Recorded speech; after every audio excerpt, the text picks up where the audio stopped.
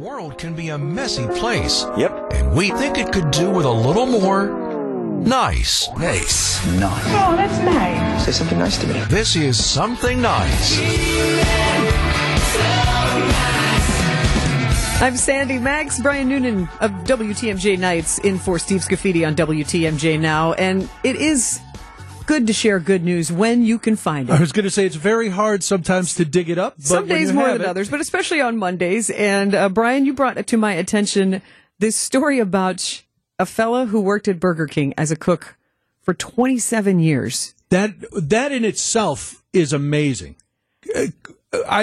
I would have never projected that sort of career longevity for a fast food place. And that's not a slam. It's just most people work there for a short time and they move on to something else. Never missed a day.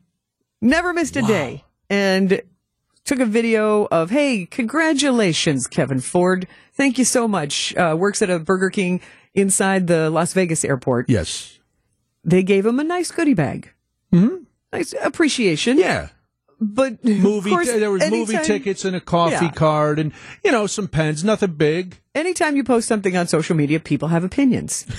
Is that right? Yes, and some people were appalled that Kevin Ford, after 27 years of perfect attendance, got a goodie bag.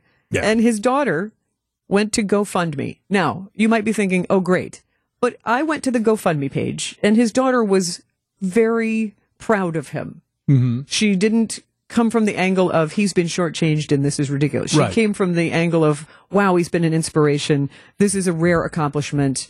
If you agree, toss a little something Dado's way on the GoFundMe page. And I would like to add, he didn't complain either. He was like, oh, it was very nice that they gave me this. Yesterday they made me a chocolate cake. So I'm really happy with everything that I'm very happy with how they treated me and congratulated me. He even said a lot of people that work with me for 30 years didn't get anything, so I was happy. Yeah. So this does not come up from a place of disgruntledness. Right. Because that's when I have problems with GoFundMe.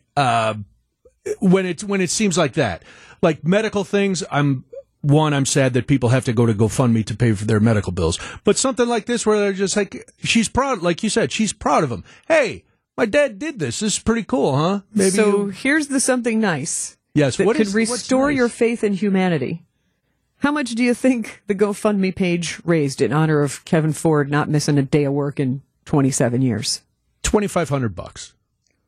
As of last night, $415,000. And you tell me he doesn't deserve it. And it's people chipping in $5. I mean, it's people who have a little appreciation. And he also updated saying how grateful he is. And so I'm guessing as he faces his later years in retirement, then he'll do good things. He's going to buy a Burger King. Seems like a nice, sure, and give it to his daughter. But that is a little something nice.